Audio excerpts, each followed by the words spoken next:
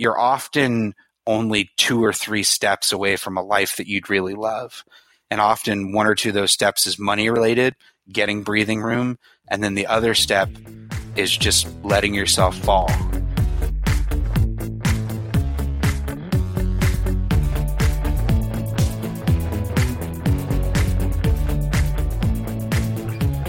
Welcome to The FI Show, where you get a behind-the-scenes look into financial independence. Here's your host, Cody and Justin. Hey, what's up, guys, and welcome back to another episode of The FI Show. And I'm here today with my co-host, Justin. What's up, man? Oh, not much. Just got back from a little Kauai, Oahu action. Was down surfing with the great Doug Nordman from Military Guide. Did some skydiving, some kayaking, some insane hikes, and, just keeping the train rolling. Came straight from Hawaii to Colorado, so that's where I'm at now. How about you, Cody? So, Justin, I got some big news for you and the listeners. As of last Thursday, I am no longer a W-2 employee. I am a full-blown rogue entrepreneur. What? Yep, put in my notice middle of January, and that's it for me. So we'll see if I can rough out this entrepreneur life. If not, I'm going to use the old Joel from 5180 quote. My worst case scenario is everybody else's everyday scenario. So even if I fail all my entrepreneurial ventures, if I end up living under a rock, eating garbage scraps, I can always hopefully go get another W-2 corporate job. Well, you've definitely made me feel very old because you're quitting your job before I graduated college, so...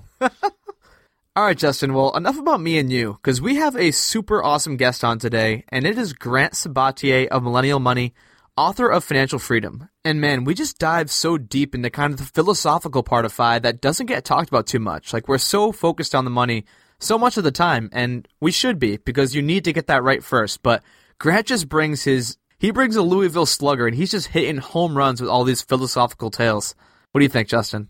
Yeah, I mean, obviously we always try to give people tangible tips, but this episode is really fun. It's one of those that kind of makes you question some of the things you think, pushes some of your beliefs, but let's don't give away the whole episode. Let's turn it over to Grant. Yeah, so I graduated with a philosophy degree. I grew up always doing what I was supposed to do, did well in school, worked really hard, and ended up going to college and then bouncing around 4 jobs after college and never quite finding that right fit. And I really wanted to, and I just went from crappy job to crappy job. I got laid off twice and ended up finding myself back home living with my parents at the age of 24. And I had $2.26 left to my name. And I actually did the quick calculation back then, and I realized I traded over 4,700 hours of my life for about $85,000 after taxes.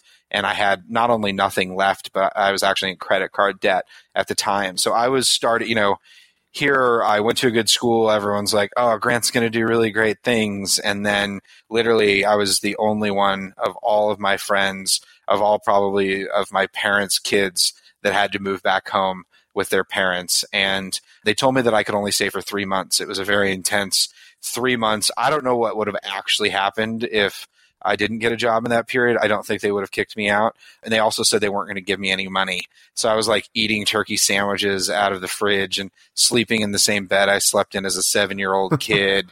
And I went out, I remember, in the garage and dug out my old Nintendo. I was going backwards in life. It's where you don't want to be. And, my parents didn't really say much to me, but I could tell there was just extreme sort of disappointment on their faces, when we'd sit down to dinner, and I'd sent out over 200 resumes and hadn't gotten a single call back. This is in 2010. So it was a tough hiring situation and economy, and I didn't know what I wanted to do. And so I was really starting from square zero and felt like a complete failure, and easily one of the top 5 worst feelings that I've had in my entire life. So that's kind of where I started. And then in August 2010, I just clearly didn't understand anything about money. So I did a simple Google search, power of Google, best money books, and Your Money or Your Life popped up number 1. And that's just really luck of the draw. And popped up number 1, I ordered it. Number 2 was David Bach's Automatic Millionaire. I ordered that too. And I read Your Money or Your Life, and it completely just not only changed the way I thought about money, but it completely transformed really my entire worldview. It shook me that hard. And I was like, okay, my takeaway is actually very different than what Vicki Robin wanted the takeaway to be. And I was like, okay, if I'm trading my life energy for money, I need to make as much money as possible. Every time I say that, like with her in interviews, she always just shakes her head, but it's like, that was my takeaway. And so I was like, okay, how do I actually make as much money as possible? And everything that I found was spammy and, just kind of those scammy, like, oh, make $1 million with real estate and do this and do that. And I was like, how do I actually do this? And so I set 2 seemingly unrealistic goals to save $1 million and then retire as quickly as possible. And retire to me at that time meant like, okay, I'm going to find something, even if I don't like to do it, and I'm going to do it just to escape. And those were the 2 goals I set, and then was doing another Google search a couple weeks later, and I saw a Google mobile ad. So this is when Google mobile ads were pretty new. And I saw one and I was like, what's this? And so I literally Googled Google mobile ads. And then actually the first thing that popped up was a news item about how demand for people to run Google campaigns was increasing, was projected to increase. It was like a press release put out by this company, eMarketer. And I read it and I was like, oh, there are jobs here. And then I learned that I could get certified by Google for free. And in about 30 days, I watched all their YouTube videos, got certified, and the first job that I applied to run Google campaigns, I got. And so that was kind of my escape plan. I didn't know if I'd like running Google campaigns. All I knew is that there was demand for it and I could get certified for free. And all it literally took was having that certification on my LinkedIn profile and on my resume. And the job that I applied to, there was so much demand. The hiring manager, they knew a little bit about it, but just the fact that I was certified was all that I really needed. I hadn't run a campaign ever. I hadn't done it at all. And so, yeah, got the job, was making $50K, and the rest is kind of history. So when you wound up back at your parents' house and you've got the $2 and change in your bank account, was that more of a symptom of just really poorly paying jobs, a luscious lifestyle? Like what led you to that point? I mean, a whole confluence of things. So the first job that I got out of college, I was actually making decent money. I was making about $42,000, which was pretty good for a job coming out of college then. But it was like, I was 22, is more money than I'd ever seen in my life. So I went out and got a really nice apartment with one of my friends. We went out, worked hard, play hard, spent a bunch of money. I bought like all this musical equipment. I was just like buying everything possible. I bought like over 100 Nintendo games. I bought like the old school ones. I was buying just like, I bought like a bunch of vintage furniture. I was just spending the money. I was having a good time, but I was like compensating because I hated my job so much that I was just like spending. And that's what I thought you did. So in that case, I didn't invest in any of the 401ks until the end, the 4th job that I had. So I kind of knew a little bit like, okay, now I need to start saving. But once I had like $2,000 in my 401k, then I got laid off at this company.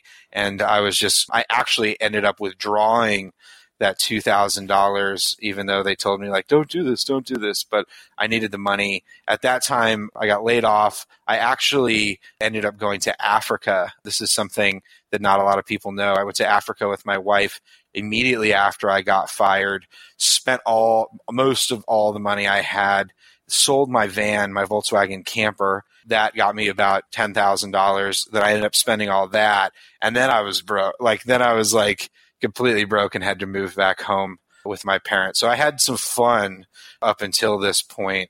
But the number one thing, now it's amazing that like guys like you are so young and that financial independence is possible and that people are doing it and you can get started so much earlier. The only person that I'd ever heard about ever in my entire life that had retired, quote unquote, early was this family friend named Jim. And I write about him in the book. And he was someone my parents always talked about. So I know it meant something to them. And he retired at 49.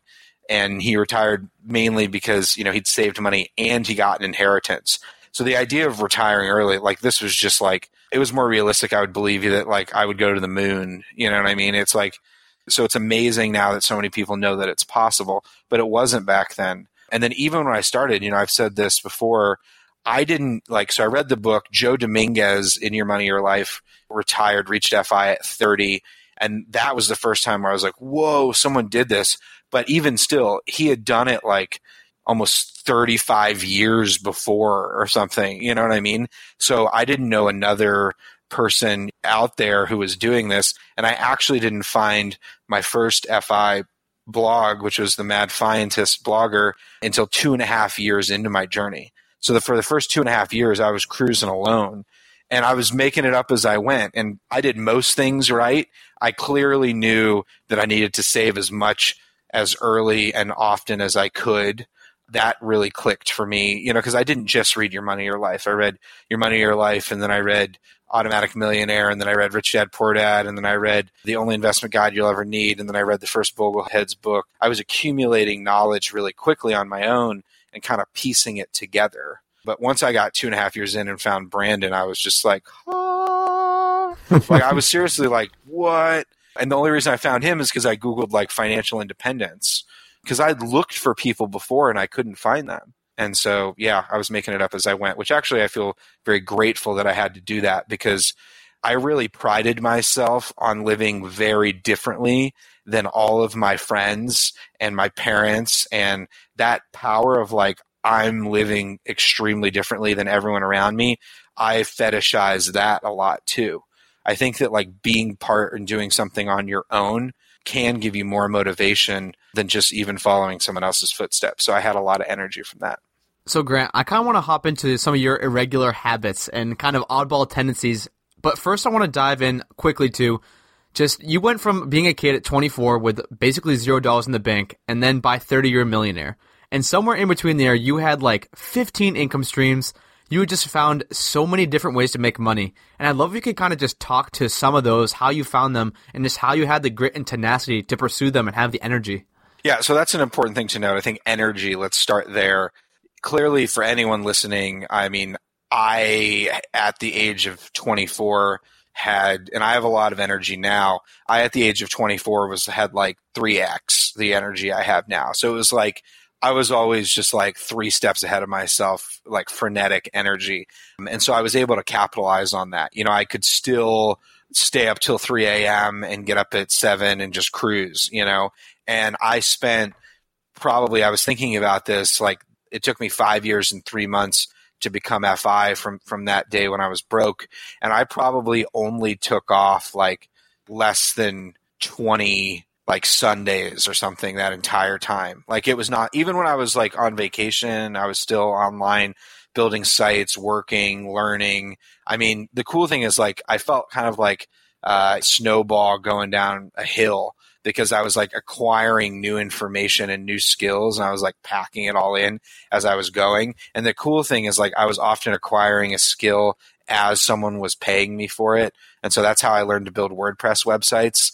I knew a tiny bit about it, but I got someone, a lawyer, to pay me $500, and then that's why I was great, someone's paying me. And then I spent way more time than I should learning it. But then the next time that I built a site, and this is pre one-click WordPress installation days. This is you actually had to download the theme files and then upload the theme files, and it was it was not intuitive. I mean, it was relatively intuitive, but it was not it wasn't easy by any means. And then there was all the plugins were really janky and nothing ever worked and nothing ever fit together. So I had to really figure out, I taught myself CSS, and I was trying to fit everything together. And I was doing this on top of, my full-time job, on top of making money other ways. I was flipping Volkswagen campers, and I set up these Craigslist alerts within 300 miles of where I was living. And so I remember a Volkswagen camper would pop up in Madison, Wisconsin, and I'd be okay, wow, great. This is only $4,000. I could probably sell this for $18,000. How am I going to get to Madison? Or at one point I was buying and flipping vintage mopeds, because in Chicago, everyone would ride around in these 1970s, all the hipsters, and I really love them. I still have some to this day, these mopeds. And so I set up an alert on Craigslist for the mopeds. And then when they'd come up, I'd rent a U-Haul van and drive down into Indiana and fill up my van with mopeds, and then I'd bring them back and I'd tinker with them, and then I'd always get frustrated, and then I'd call my buddy, and I'd take him over to his garage, and then he would fix them up, and I'd give him a part of the profit. And this was fun because it allowed me to kind of trade up and find, the best moped for me. So now I have like one of the rarest vintage mopeds in the entire world. I still have it. I have not kitted it out to drive in New York City, but in Chicago, I was always cruising around downtown on my little beautiful Cafe Racer Puch Magnum 2 moped from 1980. And so like my side hustles were all things that I really enjoyed doing and I was going to do anyway. Domain flipping, that was by far my most profitable one, buying and selling domains. I still have over 800 domains. I was literally up last night messaging and then FaceTiming. I FaceTimed someone last night at 2:30 a.m.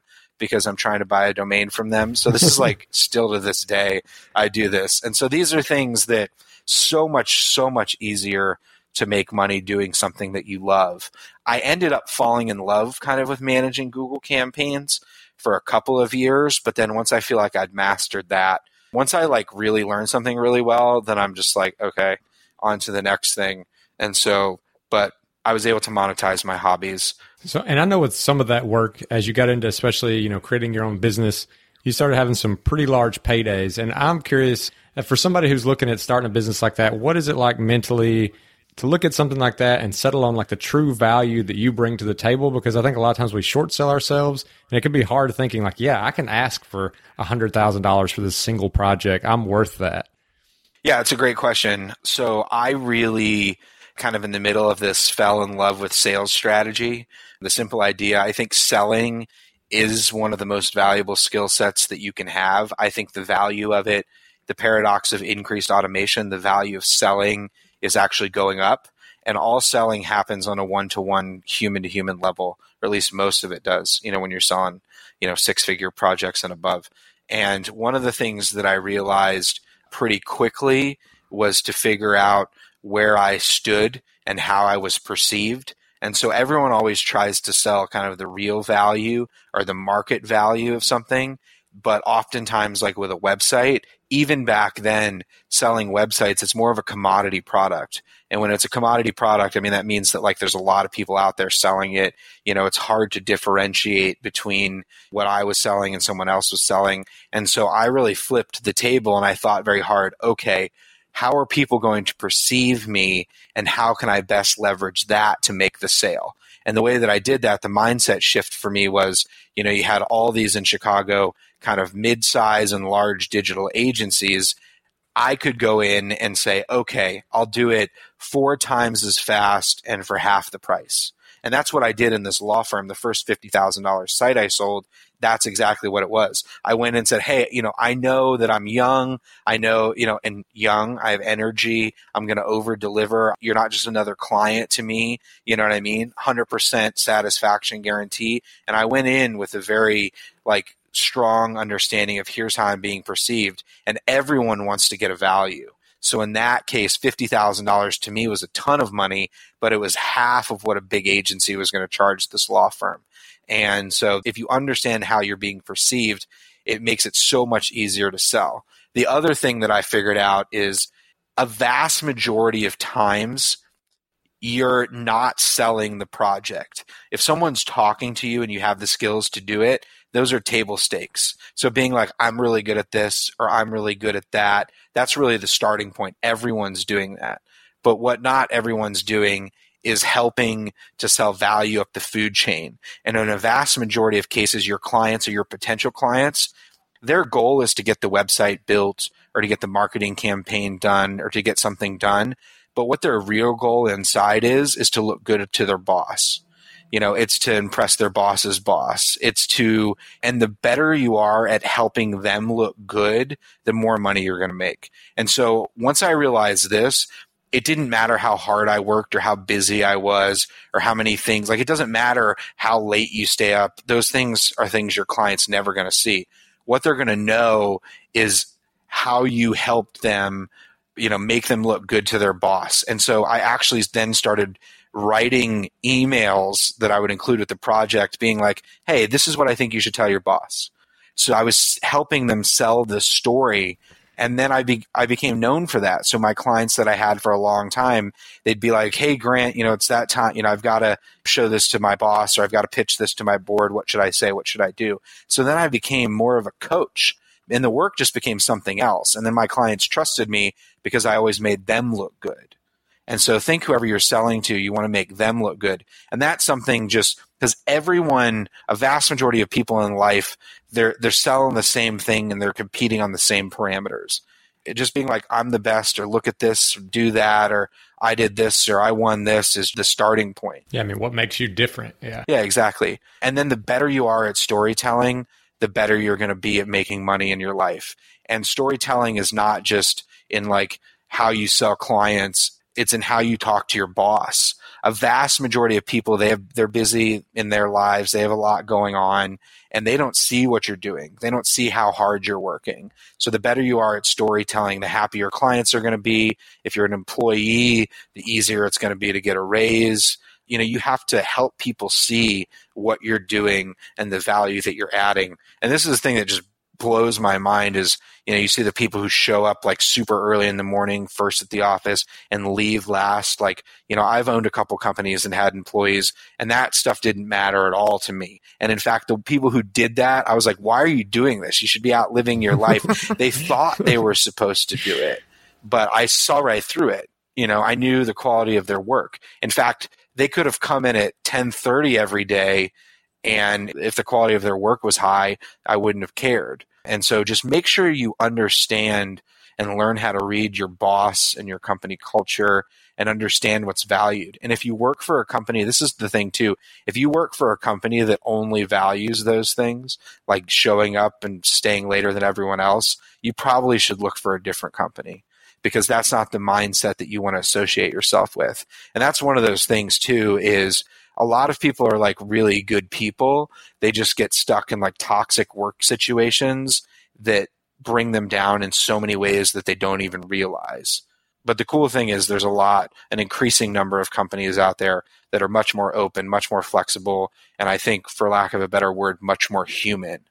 And that's one of the things that you're starting to see, which is, really encouraging. So I really want to build a conversation around this perceived value. And I've heard you talk about it a lot. You mentioned it in the book. And I think it's just super important, and it's definitely an atypical mindset that you have. And like you said, a lot of people do think it's showing up at 6 a.m., leaving at 10 p.m. That's what gets you the raise. That's what gets you the recognition. That might be true at a lot of companies. But in this shifting economy where jobs are literally changing faster than they've ever been changing, what's something that we can do in the FI community to kind of insulate ourselves against this changing market and have a higher perceived value than something that might get automated out? So I really think that skills are future currency. I think that if you have the choice in a job to make more money or build a new skill, always choose the skill, always. And try to focus on building complementary skill sets. This is one of the things we're taught our whole lives, even when we go to college, to niche down, to specialize. But the future work world, even the world today, actually values, even though it's not explicitly said, they value a diversity of skill sets, because when you have a diversity of skill sets, it increases the perception of your value. And a simple example is, I have a buddy who works for the EPA, and he was working on a project, and because he'd worked with me for a couple of years, he knew how to build websites, and he knew all about HTML, and he knew, all about those things. And what happened was an opportunity, it's kind of like an opportunity, but a challenge came up where they had to start this new campaign, and it was going to take forever to get a government website built and all these things happening. And he was able to stand up, say, I'll build the website. I can do this. And so he built a website for this EPA project on his own because he had the diversity of that skill set, because he side hustled with me.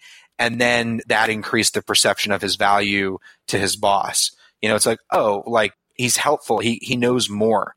And so this is why I always encourage you, if you work with analytics, learn design. If you work in design, learn analytics. If you work in design, learn how to sell. If you work in analytics, learn how to sell. And the thing is, you could construct even a triangle where you could put the most valuable skill sets in each corner and then lay out what those are even when the world tells you should niche down and specialize in one thing. For example, selling, no matter what you do, selling is going to be valuable. Learning how to sell is going to be extremely valuable.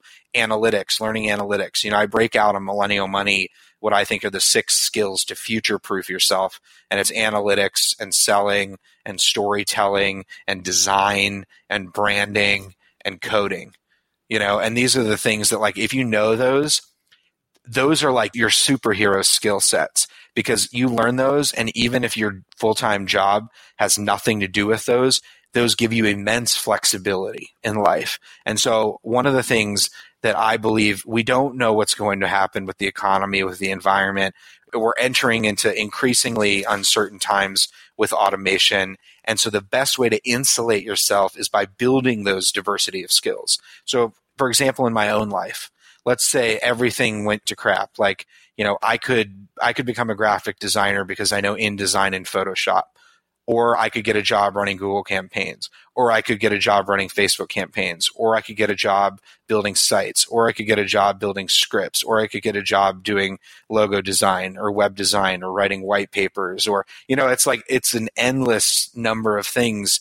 So it's like I'm a chameleon in that way. And I really recommend, people are like, oh, well, I don't know how to do that. Like, I don't know how to do that is like no longer an excuse in this world. And so that's the thing, insulating yourself from always being able to make money in some way, then you really no longer have to rely on a paycheck. And it makes life fun, because I really believe in the future, we're all going to function more like our own autonomous brands. And, you're going to function kind of like an island. And that's tough. There's a real challenge there. And this is my one thing, is that no one really talks about kind of the downside of being a digital nomad, or the downside of being an entrepreneur. I thought in a lot of cases, like, being an entrepreneur in the way that I developed was really crappy. And that's why I stopped doing it. That actually further accelerated my path to FI. I think that owning a digital marketing agency and growing it like I did, that ended up being very stifling for me. I was no longer doing the work that I enjoyed, that I started off doing, which, and I was spending all my time dealing with employee issues and management issues and legal issues. And that's not the kind of stuff that's interesting at all. And you have to do it to some extent, but you don't have, there's all these success stories like, I was a solopreneur, and I got one yesterday from someone. It's like, oh, I was making $5,000 a month, and, it was just me and my laptop, and now I've got 41 employees, and it was like a picture of his Christmas party. And I was like, that sounds terrible. And yes, he's making $1 million a month, but there's a huge trade-off there, because once you're responsible for health insurance for other people and all these things. So I hope that, entrepreneurship is great, but I really do believe there's a right and a wrong way to specifically go from full-time employee to side hustle to solopreneur to full entrepreneur. There's kind of that progression. And I think there's a right and a wrong way to do that. And I often see people going the wrong way in that case. And it's not lost on me, even in the FI community, I see people taking much bigger risks in their life without a proof of concept. You don't need a full plan, but I see a lot of people who've like jumped ship, and they either have to go back to work or they're really stressed out. Half of the freelancers I talk to that quit their jobs to be a VA or a proofreader, all that stuff's like really, really romanticized, or even a blogger. Half of them are like so stressed out, and they can't, either pay their rent, or they don't know where it's going to go. And so I really have a huge heart for, helping. One of the first posts I ever wrote on Millennial Money was, "Are you an entrepreneur?" And at the end of the post, I think I say something like, "Most of you aren't. And if you're not, that's okay." And just, that doesn't mean that you can't side hustle, but being an entrepreneur is something very different than just side hustling. When you talked about not having that excuse anymore, if you say, like, I just don't know how to do something, I kind of wanted to pull on that a little bit more, because our education system, our traditional education system seems so far behind, and you see all these people with all this student debt, and you can tell that you've kind of figured a lot of that out as far as amassing skills and making yourself valuable. But if you had a child who was a senior in high school and you're setting them down, what would you tell them and advise them as far as their educational outlook and traditional college, and what kind of path they should go down, and how they figure all that out? Yeah, it's a good question. very hard to, most 18-year-olds don't know what they want to do for the rest of their life. If they do, support them 100% and say, okay, you want to be whatever you want to be. Give yourself like a 5 to 7 year time clock. You can make an insane number of mistakes in your life the first, from 18 to 25, and it's not really going to set you back. I mean, obviously you don't want to get like put in jail, but a vast majority of the things you can do, the risk reward scenario is very pro reward in that case. And so, even in the example, Cody leaving his job, you're 22, making like for you, like high reward, low risk, because, you don't have kids, you don't have a lot of you already have a lot of skill. Like in that case, it's pro reward. So 18 to 25-year-olds, I think we put way too much pressure on them to figure out what they want to do. We should just be like, yo, you don't know, go to college, figure it out. For those people that have it kind of figured out, or for certain types of people, this is where I diverge from kind of the traditional college hacking narrative. I went to like the number 5 school in the country. So I went to an elite school. It was very expensive. I got academic money, but it was very expensive for me to go, but it was 100% worth it. The doors that it's unlocked, the opportunities, the level of education at like the top 30 schools in the country, it's a different type of experience, and I often think it's worth it. Even that being said, like mid-tier private schools, often it's a hit or miss. It's kind of what you get out of it. So I have all these strategies and theories around depending upon what you want to do and what tier of college, but if you can get into one of the top schools, even if it costs a lot of money, it's often going to be worth it, the net value over your lifetime, even if you don't know what you want to do. If you're not going to go to one of those schools, then take some pressure off of yourself and go to a more affordable option.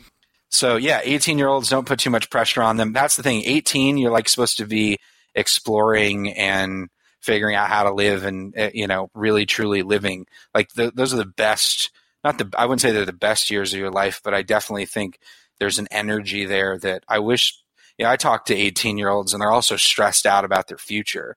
And it's like, yo, like just do everything that you want to do while you're young and just like don't stress too much. We put way too much pressure on younger people. In fact, a vast majority, like statistically, a vast majority of the most sort of traditionally successful people in the world didn't figure out what they wanted to do until they're 25 or later. And oftentimes the people that thought they did, then they look back with regret because they you got plenty of time to fit into the mold. The other thing is I would encourage an 18-year-old to learn how to define success for themselves.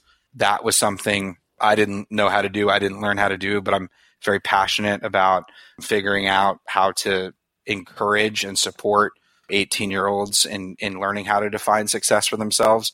I think the cool thing about the FI movement and everything that we're doing is it's poking holes in the traditional way that people live. And everyone's like, oh, well, that's so extreme or that's so different. But to me, all that FI means is living life on your own terms. Because clearly when you look at all the data, everything that you're supposed to do doesn't work. I mean, that's what all the data says. 69% of people have less than $1,000 saved. 70% of people work, 35 to 40 hours a week at a job that they're not engaged in, that doesn't make them happy. They're spending the best years of their life, for a bi-weekly paycheck. They're unhappy, they're stressed out. And it's like, clearly that model just doesn't work. And so I'm encouraged that now, because this is getting more mainstream, people are seeing that there are different ways to live and that you don't have to accept status quo. And when you don't have to accept status quo, that's incredibly empowering because you realize that you actually have control over your life and your freedom and where you want to go. Some system doesn't. You know what I mean? You have a lot more power. And that's the cool thing. I do see a lot more, younger people just seeming to be able to kind of take a little bit more risk, which is awesome. So I kind of want to talk about what you just said, the 69% of people having less than $1,000 in the bank. And that's just a harsh reality for so many families. They just can't accumulate wealth. And I'm curious, I know it's probably going to be a scenario, case-by-case type of thing, but your thoughts on earning more income versus spending less. We'll be right back after a quick word from one of our sponsors. Today's sponsor is one I use on a daily basis at my company, Gold City Ventures. That is the sound of a sale in your Shopify store. But did you know that Shopify now also powers in-person selling? Shopify POS is your command center for your retail store or small business. Accept payments, manage inventory, they have everything. Shopify brings together your in-person and online sales business into one source of truth, one dashboard, everything in one place. You know exactly what's going on. And now they have all these customization options. They have plug-and-play tools that you can integrate with Instagram or TikTok or wherever. You can take your payments by phone or by tablet. Shopify makes it easy. Plus, if you have any questions, their support team is there to help you. I know we have a lot of entrepreneurs in this audience, and Shopify POS just breaks down that barrier to accepting payments with your business. Sign up for a $1 per month trial period at shopify.com/FIShow, all lowercase. That's shopify.com/FIShow to take your retail business to the next level today. Shopify.com/FIShow. Now back to the show. A huge percentage of the personal finance industry advice, everything you read, it's the same stuff that's been said for 25 years over and over and over again. And if it worked, then people would be in a different scenario. And what I mean by that is, I'd say, I don't even know the number, but a vast majority of what's written is like, here's how to cut back, here's how to budget, here's, and we've talked about how it's often those small purchases that give you the most joy in your life. And so here we're like confused, like Americans are confused about their money, and then they start researching money a little bit, and the advice they get is like complete crap, and it's just like, cut all those things that make you happy. And then they're like, I don't want to do that. And so they never end up doing anything. And so I think that changing the narrative around, do the things you love, do what makes you happy, do what brings you joy, and then get your money together. And here's how you do it. I think that the scarcity mindset around budgeting is just an epidemic. Also, the scarcity mindset around debt. So I was on, a popular news show this morning, and they just wanted me to come on and talk about student loan debt. And I said, great, I'll talk about that. I got on there. They asked me one question, and I immediately pivoted. And I said, you know what? I think that people worrying about their debt is one of the biggest things that hold people back when it comes to money management. And the important question isn't how should I pay down my debt? It's how can I make more money? Because if you have $40,000 in student loan debt and you're making $50K and you do all the calculators and it's like, you're going to pay off your loan in 19 years and you're like, oh gosh, that's so long. And then you pay the minimum payment. And so many people think that they can't invest until they pay down their debt, which obviously is not true and terrible advice. And then they have this debt that they're carrying around like an anchor on their leg, and they're like, oh, I can't do anything because I have this debt, and this debt's keeping me up at night. And I understand that debt is stressful. I've been in debt. We've all been there. But what if you diversify? What if you're making $50K and you have $40,000 in student loan debt, and you can chip away at it? You can chip away and be stressed and let it keep you up at night. Or you can say, okay, I'm going to make the minimum payment. I'm going to refinance. I'm going to get this under control. And now I'm not going to worry about that. And in fact, I'm not going to worry about cutting all those little expenses in my life. I'm going to go out and build the skills to make more money, because the net impact of me learning new skills is going to be hundreds of thousands, if not $1 million+ over my lifetime, as opposed to sit here and staring at this anchor on my foot. What if you can go out? Like, even in my case, I had over $20,000 in credit card debt when I got this job at the digital marketing agency. You know what I did when I sold that $50,000 project? I paid it off in one swoop. Boom, gone. Okay, no more anchor. I'm free. If I had sat around and was like, oh, I've got all this debt and it's so terrible. And that's the problem. Our country, we like to talk about debt. And yes, it's a problem, but don't let it be an excuse to ultimately live an amazing life. So I think we really have to shift the narrative around a couple key myths. And to completely change someone's mindset, you have to help them envision like something better. And so if you can say like, oh, like forget the budget, forget the debt. And I say this in my book. It's like in the entire 300+ page book, there's literally like 1.5 pages on debt where I'm like, here's how to make the best mathematical decision, check your emotions at the door, and now let's get on to more important things, which is making more money. And so, gosh, people, they put themselves in a box, and even though they like see that there's an out to the box. They don't even spend the time figuring out how to get out. And that's the thing, man. Like, you're only not going to make more money if you don't choose to make more money. And that's the thing. We also live in a world where we believe that we have to accept what we're getting paid, or we have to accept it. Oh, this is what I'm worth. I have a few money pet peeves, and that's one of them. One of them is like, know your worth. It's like, no, knowing your worth today is so dumb. Like, figure out where you want to go and then work to get there. If I say like, I'm worth $72,500 and I'm chipper, everything's great. It's like the status quo, man. It's like you sit around and wonder why you're kind of unhappy with your life. It's because you've accepted what someone's paying you. And this is the other thing, man, is like capitalism, the way it works is your boss and your boss's boss and your company, they're trying to pay you as little as possible. Even if they're nice, even if they like you, oh, our office has free food, our office has a gym, our office has all these things. You know what all that is? That's just a distraction to distract you from the fact that your company is making 5 or 6 times what you're getting paid on your time. And every company is just a legal pyramid scheme, and people at the top make the money, and don't buy into the fact that you've got to wait around for 3 years with a carrot dangling in front of you and that climbing the ladder is actually worth it. In a vast majority of cases, it's just not worth it, because as you climb the ladder, you get paid more money, but the expectation of you grows exponentially. And that's why you meet these like law firm partners who are making $400K and they're stressed out all the time and they look terrible and their families don't like them, and they're unhappy. And, it's because, I got to partner and I'm making money. But it's like, your life sucks. And the reason it sucks is because the expectations on you is so high.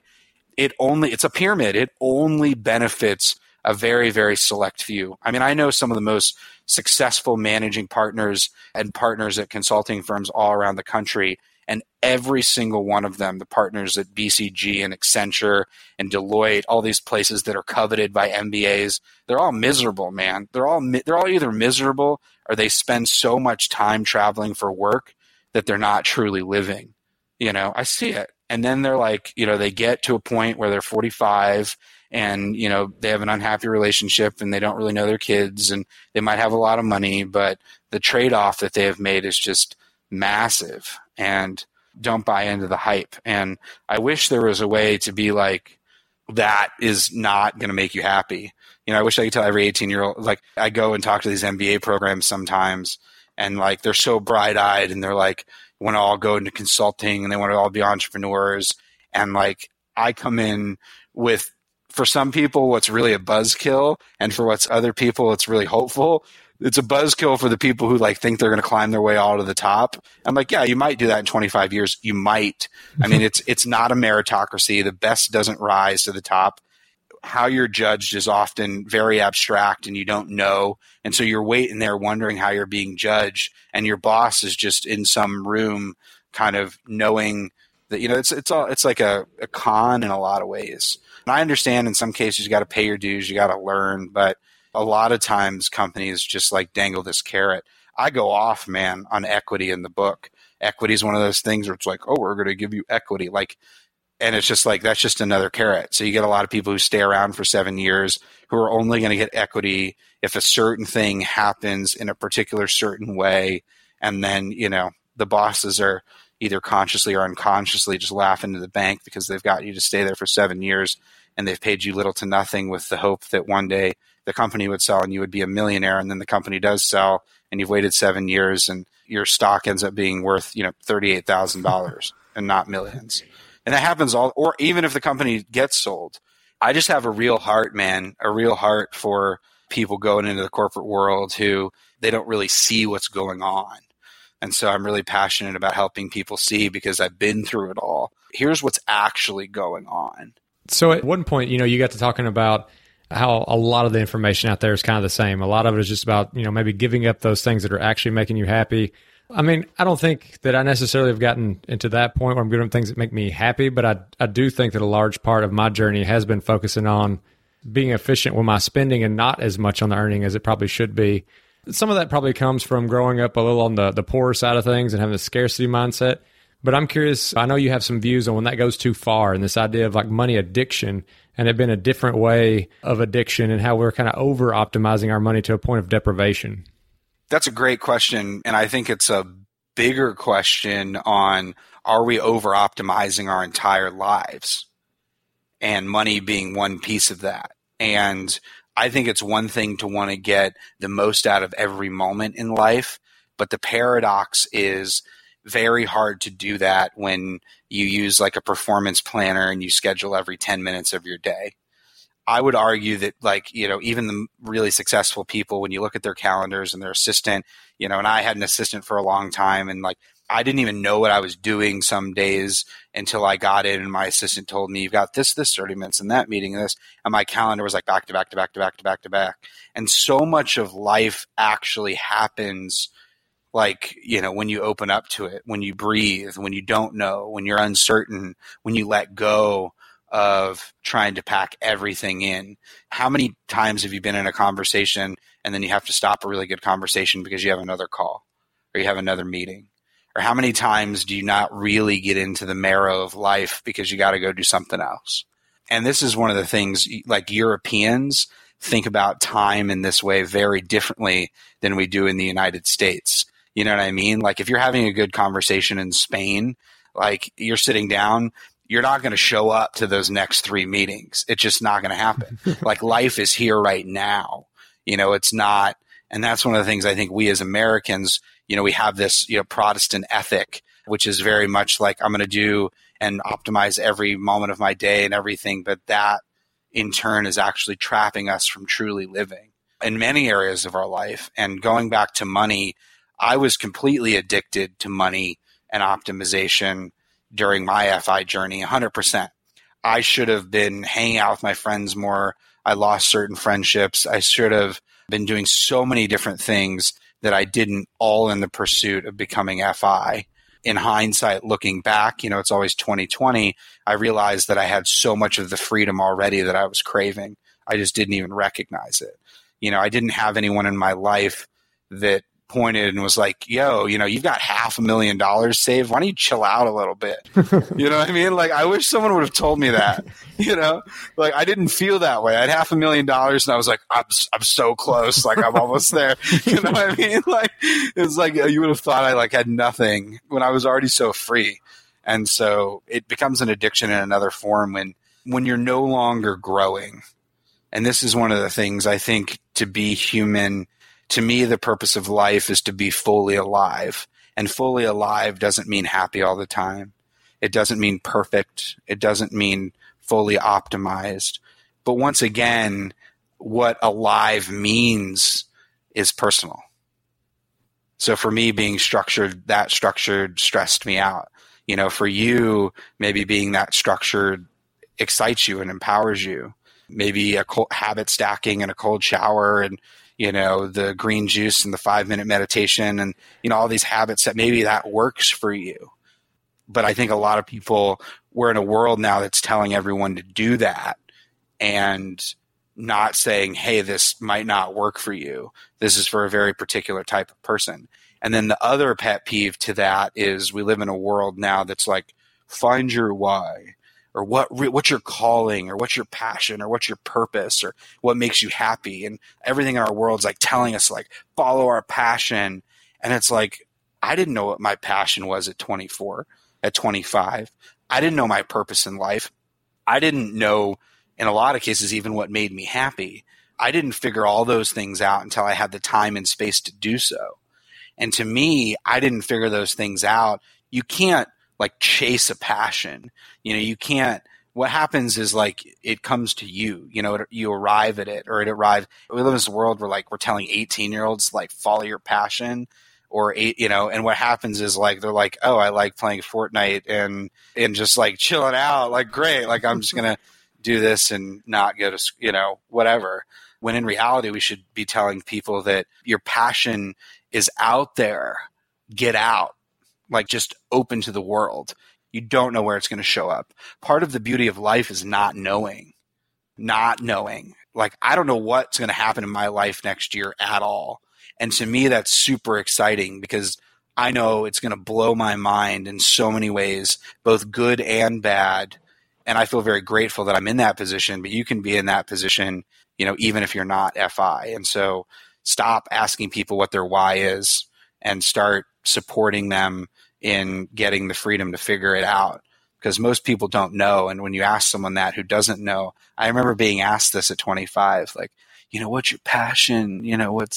And I was like, I was like making money. I don't know. Like, like what, Chipotle, what? And for me, my passion and my purpose, it didn't show up. It's like it showed up, and you gotta let yourself live a little bit. If I had a wish, I wish everyone could have like 1 year of expenses saved, and then they would take like, if they really love their job and they're really happy, then they just keep going. But if you arrive at that point where you have 1 year of expenses saved, you need to stop and look around and say, okay, I'm taking 6 months off and I'm just going to exist. And I don't know necessarily what I'm going to do. And this is why I always recommend my tree exercise. And I still do this to this day. I'll schedule on my calendar on Sundays, I'll just go like lay under a tree in a park, expecting nothing. And giving yourself permission to do nothing. And that's the thing, man. Hustle only works for a very small number of people. And for the rest of the people, they're looking around like, why am I not hustling as hard as him? Why did I not get there? Why did I not? I can't do that. And then they end up feeling bad when not everyone should or can or needs to be an entrepreneur. And yeah, I wish there was just that counter narrative. And I've tried to do that in the book too. I'm like, I am like a really extreme example of this thing. And you get all the benefits of this so much earlier than I did, because I didn't even realize the benefits. And in fact, I probably wouldn't have gone so hard. And I say this all the time to people. They ask me, they're like, whoa, and I'm like, literally in my entire life, and you'll learn this, Cody, on the road, like money and maybe writing are like the only things that I'm really good at, maybe playing guitar. But it's like, I don't fold my laundry. There's like, my wife's out of town and there's like piles of mail and cups and coffee cups. I literally have 4 coffee cups on this desk and papers and Post-it notes everywhere and plastic on the floor, and I haven't folded my clothes in 5 days. I haven't made the bed. I probably I did shower today. I definitely didn't yesterday. You know what I mean? Like, I'm not like, this is true. It's like but I accept that about myself. I love who I am because you only have so much time.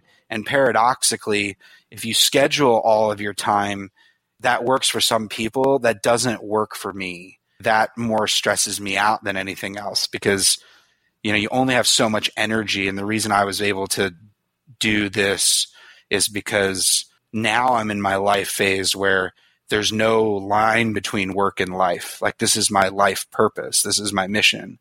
So hanging out here, I've been up since 3 a.m., doing interviews all day. I'm still energetic because this is my life. This is not my work. This is like my being. This is my true self.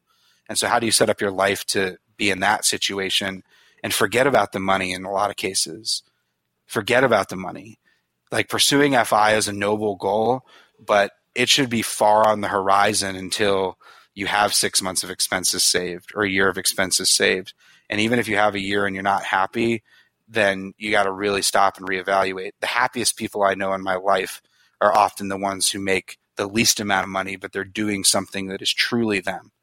And that's tough. I mean, life exists between these kind of dualities, between these polar opposites. And the more you can get comfortable with that, and also the more you can get comfortable with accepting yourself for who you are, faults and all. I know that I'm messy. I know that I struggle with self-care. I know that I know all these things about myself, and I could get all stressed out about them. But I also know that I have a really creative mind, and I love to create. I feel very inspired, and I feel very grateful for what I'm doing. And so find those things in your life that you enjoy doing, and just try to build your life so that you can do more of that, no matter what that is. And then finally, realizing that no matter what you do or how much money you have or where you live or where you came from, that you're enough. And that's the thing. It's like, how much is enough isn't about the money. It's about being at peace with yourself, no matter where you are. And we live in a world, I've lost a number of friends to suicide, and we live in a world that tells people who are doing certain jobs that they're not enough, or people who don't have money that they're not enough. And I want to encourage all of us, especially in the FI community, to, even when we share our numbers, even when we get excited about our goals, to remember that even if we're not there, or even if you're not even close, you're already enough. Like, just the fact that you woke up this morning, that we're alive, is just such a beautiful gift. And that was one of the things that I didn't realize until I got through this process. And I just hope that becoming FI in 5 years was the hardest thing I've ever done in my life. It was insane. It was crazy. I shouldn't have gone as intensely. And I wish that no matter where you are in your own financial journey, don't be stressed out about where you are. Be grateful for where you already are, because you already have so much more than so many other people. And just listening to this means you have an opportunity that many people don't. And, I hope that at least comes through in the book and our missions. And the numbers are easy. Making money, once you master, it's easy. Truly living and helping others to live. We only get one shot at this, and we're all in this together. And the more that I grow, and the more I realize that we're all one. And so helping others is really truly the way to live. And I hope that FI helps more people help others, not just themselves. Grant, I have a tactical question. So we've kind of been talking about this at a higher view, like a 10,000-foot view, kind of the philosophy behind life, just happiness, meaning, purpose. But man, some people just feel so trapped. They're in a dead-end job. They can't make ends meet. How do they actually take a step back and really, like, on a tactical level, find that meaning or that purpose when they're grinding? Maybe they have a second job after their day job. They just don't even have the time to think. I'd love if you could talk about some strategies or habits that someone like that could develop. So you got to get to in the book, it's level 3 of financial freedom, which is breathing room. You got to be able to breathe. We're all in such pressure cookers in our lives. And so if you're really stressed out and sad or unhappy, that is your body and your mind telling you that something is wrong. It's a friction point in your life. And you need to escape that friction point to see clearly. And it's very tough to make decisions about your future when you're in a constriction point. Or, I like to call it a compression phase. It's very hard to see clearly when you're in that spot. And so you got to escape and get to your breathing room. And for most people, that breathing room is going to be the 6 months to 1 year of expenses saved. It's going to be enough money that you're able to get out of that really stressful situation, whether it's not enjoying your job, your boss, or where you're living. And so that should be priority number 1 above all else, above going to, Coachella, above going to Europe, above all those things. If you're feeling that stress in your life, yes, you have a choice. Okay, I'm going to, I have no money saved, but I'm going to blow my $800 paycheck and go to this festival, and I'm going to be really happy in the moment. Or I can choose to not have that experience and put it towards breathing room. And the net impact of breathing room is going to be massive over time. And it's hard to get breathing room when you have no breathing room. It's like, you're ever in a train car and the AC is broken and it's really, really hot. You just want to start feeling weird and start feeling bad. You just want to bust out. You got to bust out and get some air. And that's having enough money to do that. Also, it's really never been easier to take an extended amount of time off. Even taking a month off or 2 months off with that type of breathing room can be really helpful. You can say mental health now, thankfully, is being more and more talked about. And if you're having those challenges, save up some money, talk to your boss and say, hey, I need to take some time off. If they fire you, good riddance to them. They didn't deserve you. And that's one of the things. Sometimes getting fired can be one of the best things that'll ever happen to you in your life, because then you're forced to take a risk instead of just staying comfortable. And that's one of those things too, man. On the other side, so that's people who are constricted and they're stressed out about their life. On the other side are the people who are happy enough. You know, the people who are like making good money, getting up every day, going to their job, but there's that deep stirring in them that, you know, I could be doing more. I could be, there's something more out there for me. And those are the people that I worry about more than the constricted people, because I say in the book, you know, ease and convenience are the enemy of financial independence. The whole world now, technology is designed, capitalism is designed to increase efficiency and ease and convenience. And so you're climbing up a hill. And so you get that paycheck and you're doing all right, but you don't feel like you're truly living. And the way to get out of that situation is you've got to wake up and realize that you can always go back in life. You know, you can always, the skills you have, if you're an accountant or working graphic design, whatever you're doing, you can always go back to that. There's always going to be someone who will hire you to do that. What you might not be able to do is escape, because jobs like that, they become pits, because then you get another bonus and then you get another raise and maybe you get free food, you know, and you're like, oh, this is okay. Life isn't meant to be okay. You know, life is meant to be extraordinary. And so the further you get down in that pit, then the harder it gets to climb up. And all of a sudden you've been in that pit for 10 years and you no longer see the light. You no longer see the top. And the worst thing of all is in 10 years, those dreams you had, you no longer have. And that's the thing, man. You wake up at 45 and you wanted to be all these things, and then you no longer want those things. And that's the saddest thing of all, because you could have tried to get those things early on, and you can always go back. You know, I really, really feel like I'm a student of like stuckness, you know, trying to figure out how to get people unstuck. And one of the things I realize is people in that situation, you're often only 2 or 3 steps away from a life that you'd really love. And often 1 or 2 of those steps is money related, getting breathing room. And then the other step is just letting yourself fall, you know, and letting yourself not know for a while. Because not knowing for a while and just floating and just existing, what's going to happen when you open to the world? Things are going to open to you in a way that you've never even imagined. You're going to be open and you're like, I don't know what I'm doing with my life. And you're going to have a conversation with someone at a coffee shop, and they're going to tell you about their brother who has an art gallery on the West Side who needs help, you know, throwing this event. And then you're going to meet someone at that event that night who, you know, is a painter who lives in Miami who needs some help throwing their gallery. And all of a sudden you're in the art world in Miami and you're sitting on a yacht and there's Rick Ross and there, you know, no, but you know what I mean? But if you really want to live, like you really want to live in Miami and you're stuck in Charlotte, North Carolina and you're $70K job and you're feeling okay, but you're young enough where you could always go back to that shipping job, and you really want to go to Miami, pick up, save, get breathing room and move to Miami. Move to Miami not knowing what you're going to do in Miami. Don't have a job lined up. Don't know. And just show up there and start talking to people and start feeling it out. Because what's going to happen is once you start decompressing, you start shedding all that stress that you had from being in that hole.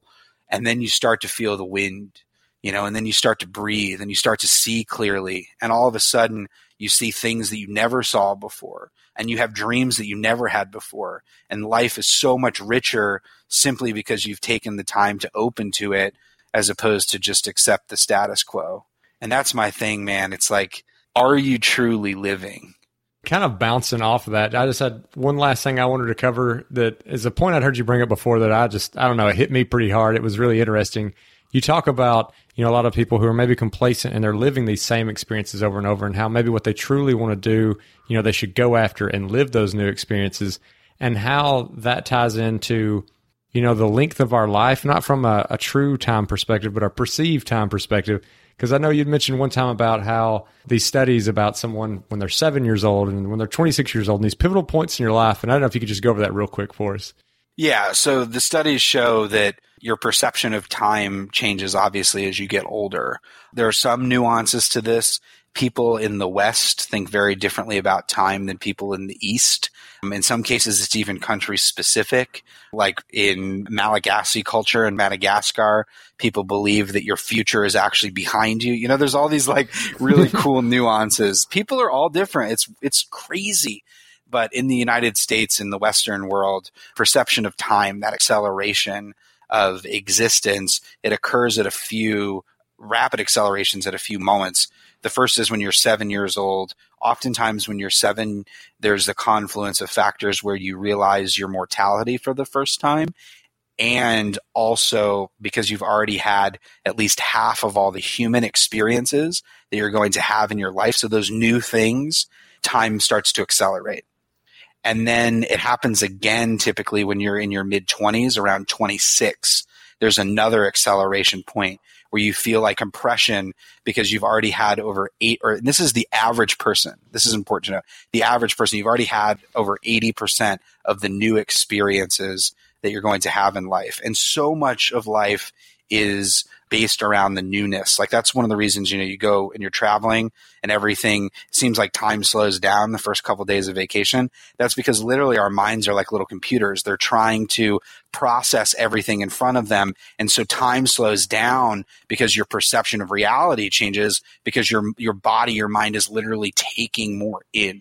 That's why we often feel so alive when we're traveling, because we're forced to take more of life in and our senses are more heightened. And so that's one of the attractivenesses of travel, is because it makes us feel that way. And very hard to feel that way when you're waking up every day, and because you're in the routine, you've turned off that color. And all of a sudden your life, that brightness, it gets duller. It's like a color schematic. And time, even for me now at 34, I haven't felt as rapid of an acceleration as I felt when I was 26. But time to me is very different because now I can wake up and do whatever I want.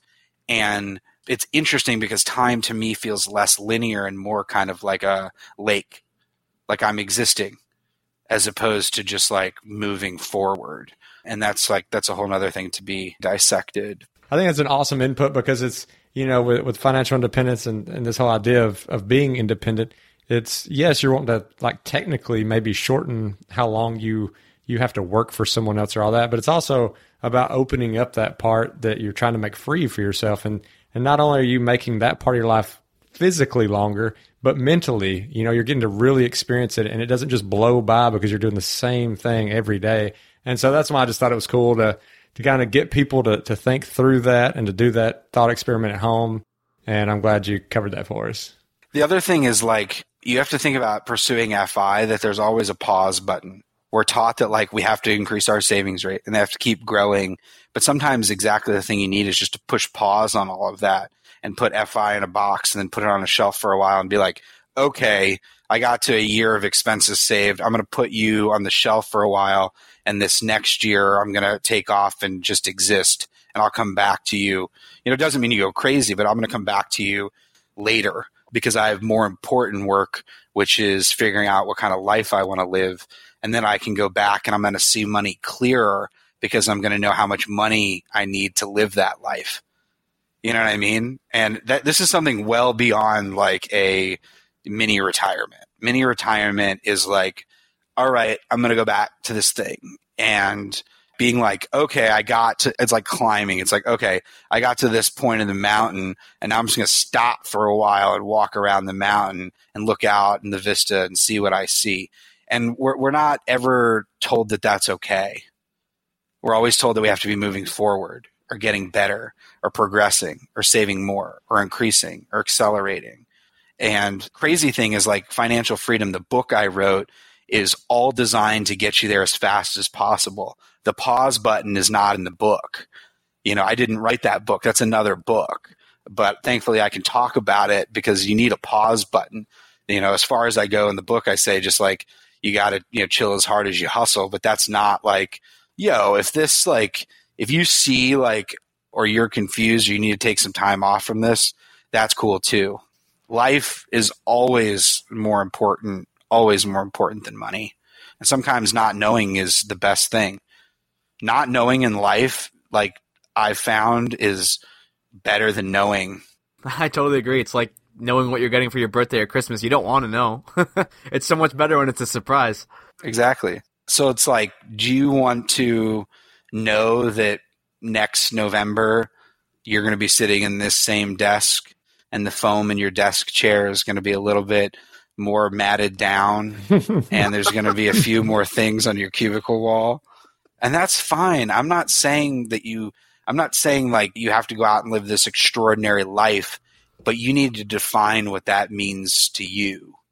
And you might be sitting in your office or going to work and be like, I love my job and I love my life and I love my friends and I love everything around me. And if that's the case, you've already won the game.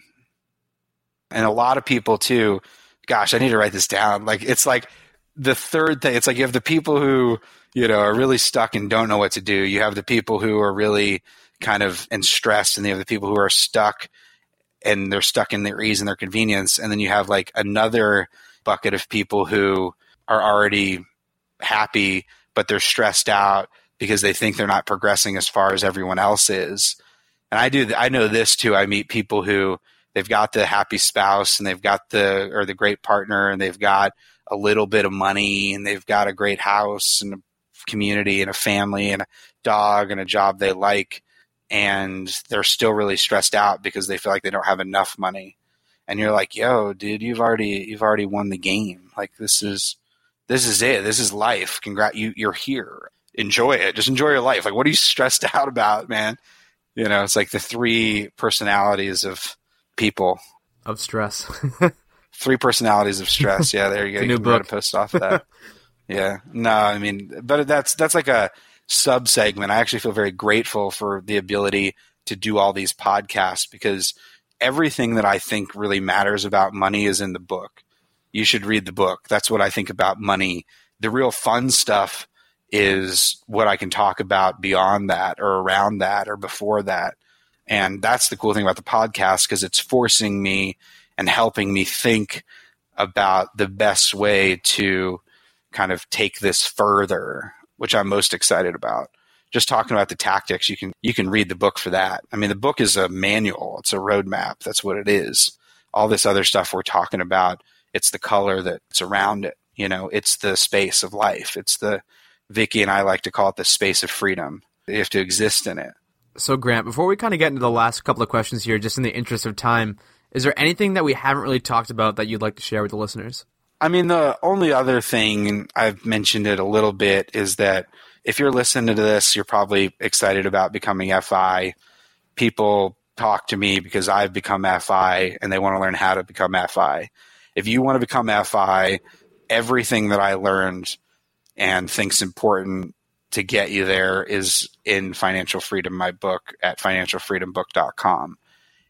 What's more important, though, is figuring out that first part of the question. Not how much money do you need, but what kind of life do you want to live? And if you have a partner, this is one of those things, I know people are out there and you're fired up about this and excited, but your partner's not quite on board, or your wife, or they're not on board. And maybe you're sneaking blog posts to them, or maybe you're going to get my book and like casually leave it out on the kitchen table. There's all these things that you can do. But the one thing that you should do is, instead of sitting down the next time with your partner and running through the numbers and looking at your budget, start with, okay, let's just get a blank sheet of paper. What kind of life do we want to live? Let's envision that. Let's talk about that. Where do we want to live? What do we want to be doing with our free time? What do we want to be doing for work? Where do we want to be? Who do we want to be with? And, this isn't that like set your intentions, wishy-washy stuff, not to hate on that. Intentions are important, or like your vision board. What it is sitting down and being like, let's talk about our life.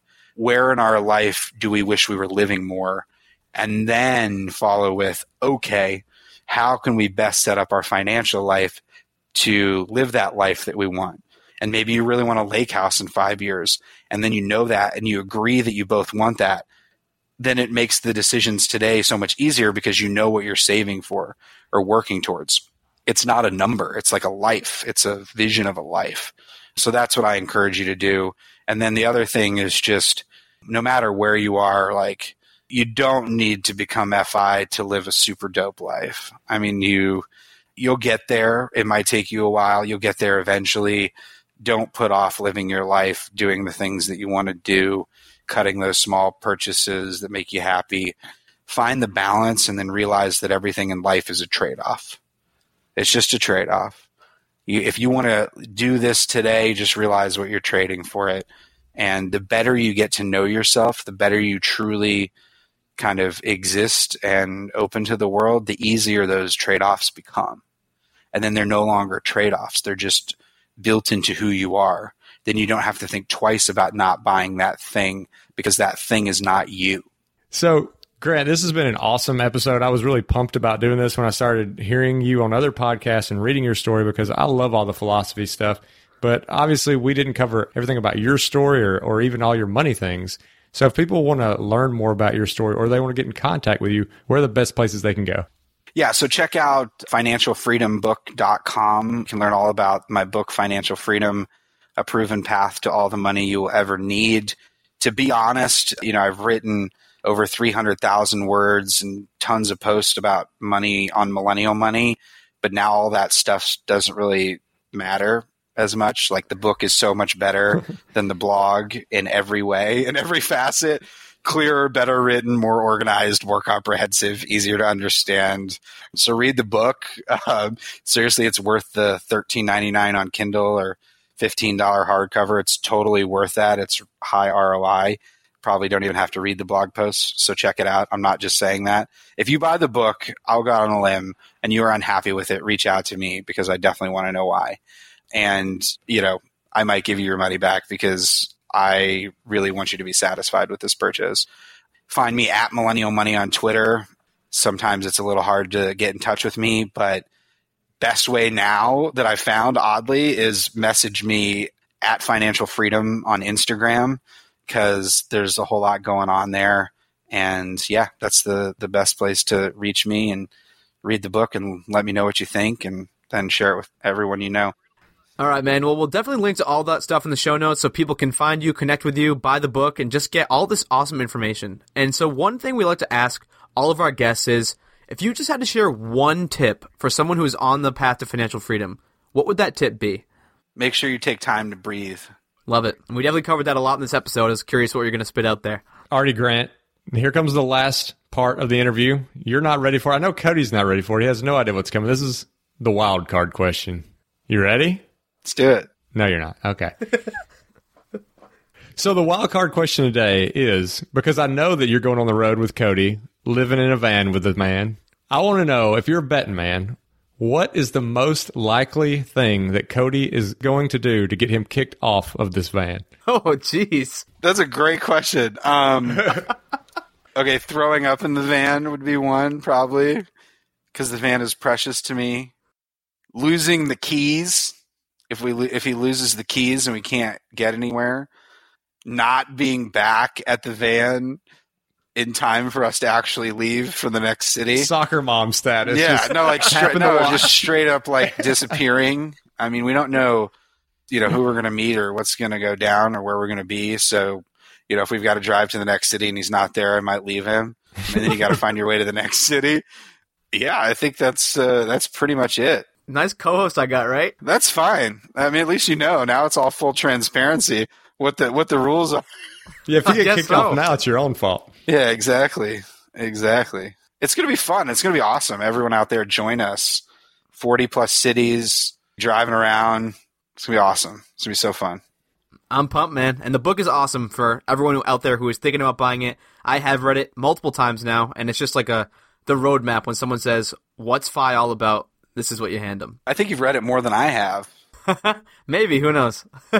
Yeah, so like I was saying, man, just so pumped for this next year, going on the road together and spreading this financial freedom message. And it's clear that you had this mission to write this book. I mean, all the stuff that we've talked about in this podcast today is just so transformative, not only about money, just about mindset, philosophy, and life.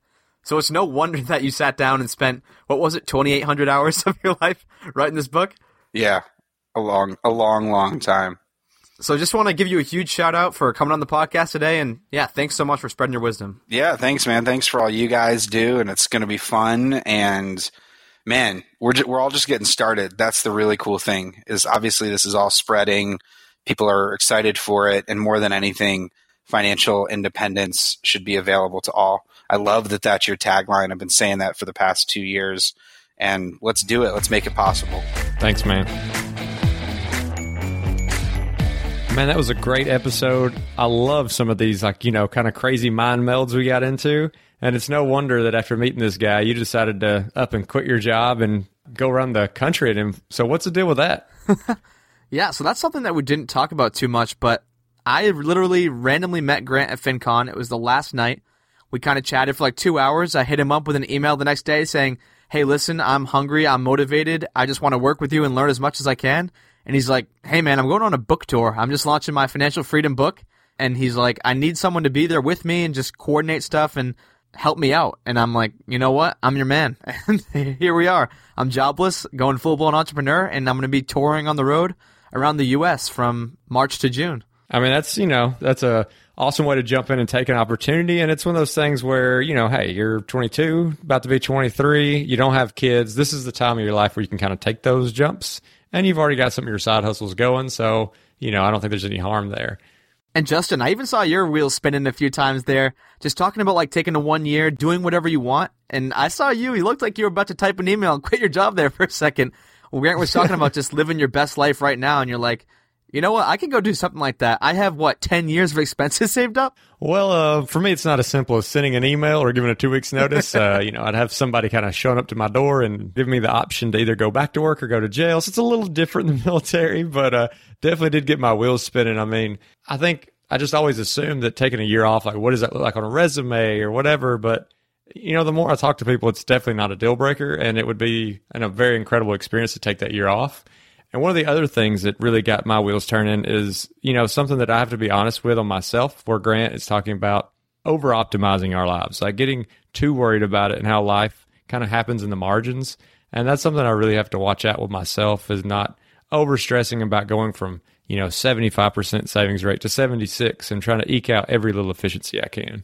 Something I want to just touch on a little bit, going back to what does a gap year look like? Like, will you be able to get a job after? And I really like this idea of like the skill economy that Grant introduced to us.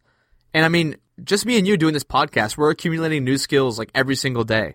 So even if you don't go back and do the exact same job, I know it is different in the military. It's a lot more difficult than just sending an email, putting in 2 weeks notice. But if you needed to get a different job, like you have experience in podcasting now, you've experience in graphic design, you already have a coding background. I mean, just the amalgamation of all these different skills makes you such a more powerful asset in the job market. Yeah, it's very true. And I mean, that's one thing Grant got to talking about, is how in 20 years, what does the job market look like? It's probably not people looking at the degrees you have from standard colleges, although, I mean, there'll probably be some of that, but it's going to be much more focused on what kind of certifications do you have and tangible skills do you have.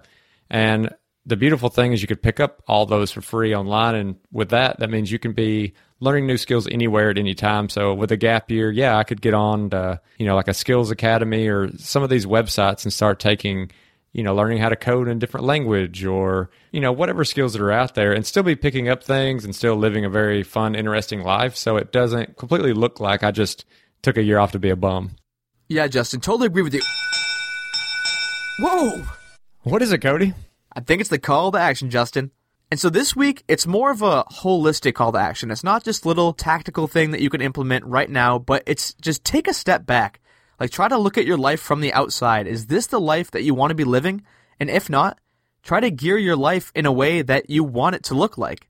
Like Grant was saying, you can design and craft a life that fits more in line with your values. I think a quote that I really liked that he said was, just be alive. That's one of the key takeaways I had from this podcast.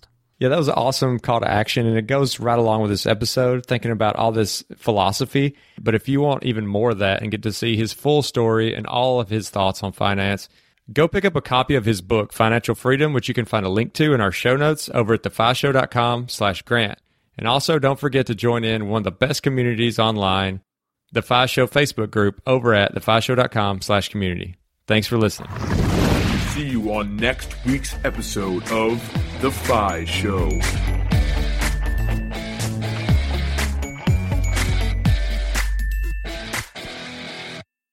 Hey, real quick before you go, I just want to remind you that I have made my personal budget and net worth tracking spreadsheet available, the very same one that I use to track my net worth from $38,000 to over $1.2 million, available for free on our website at thefishow.com/spreadsheet. So you can go download that today. That's thefishow.com/spreadsheet.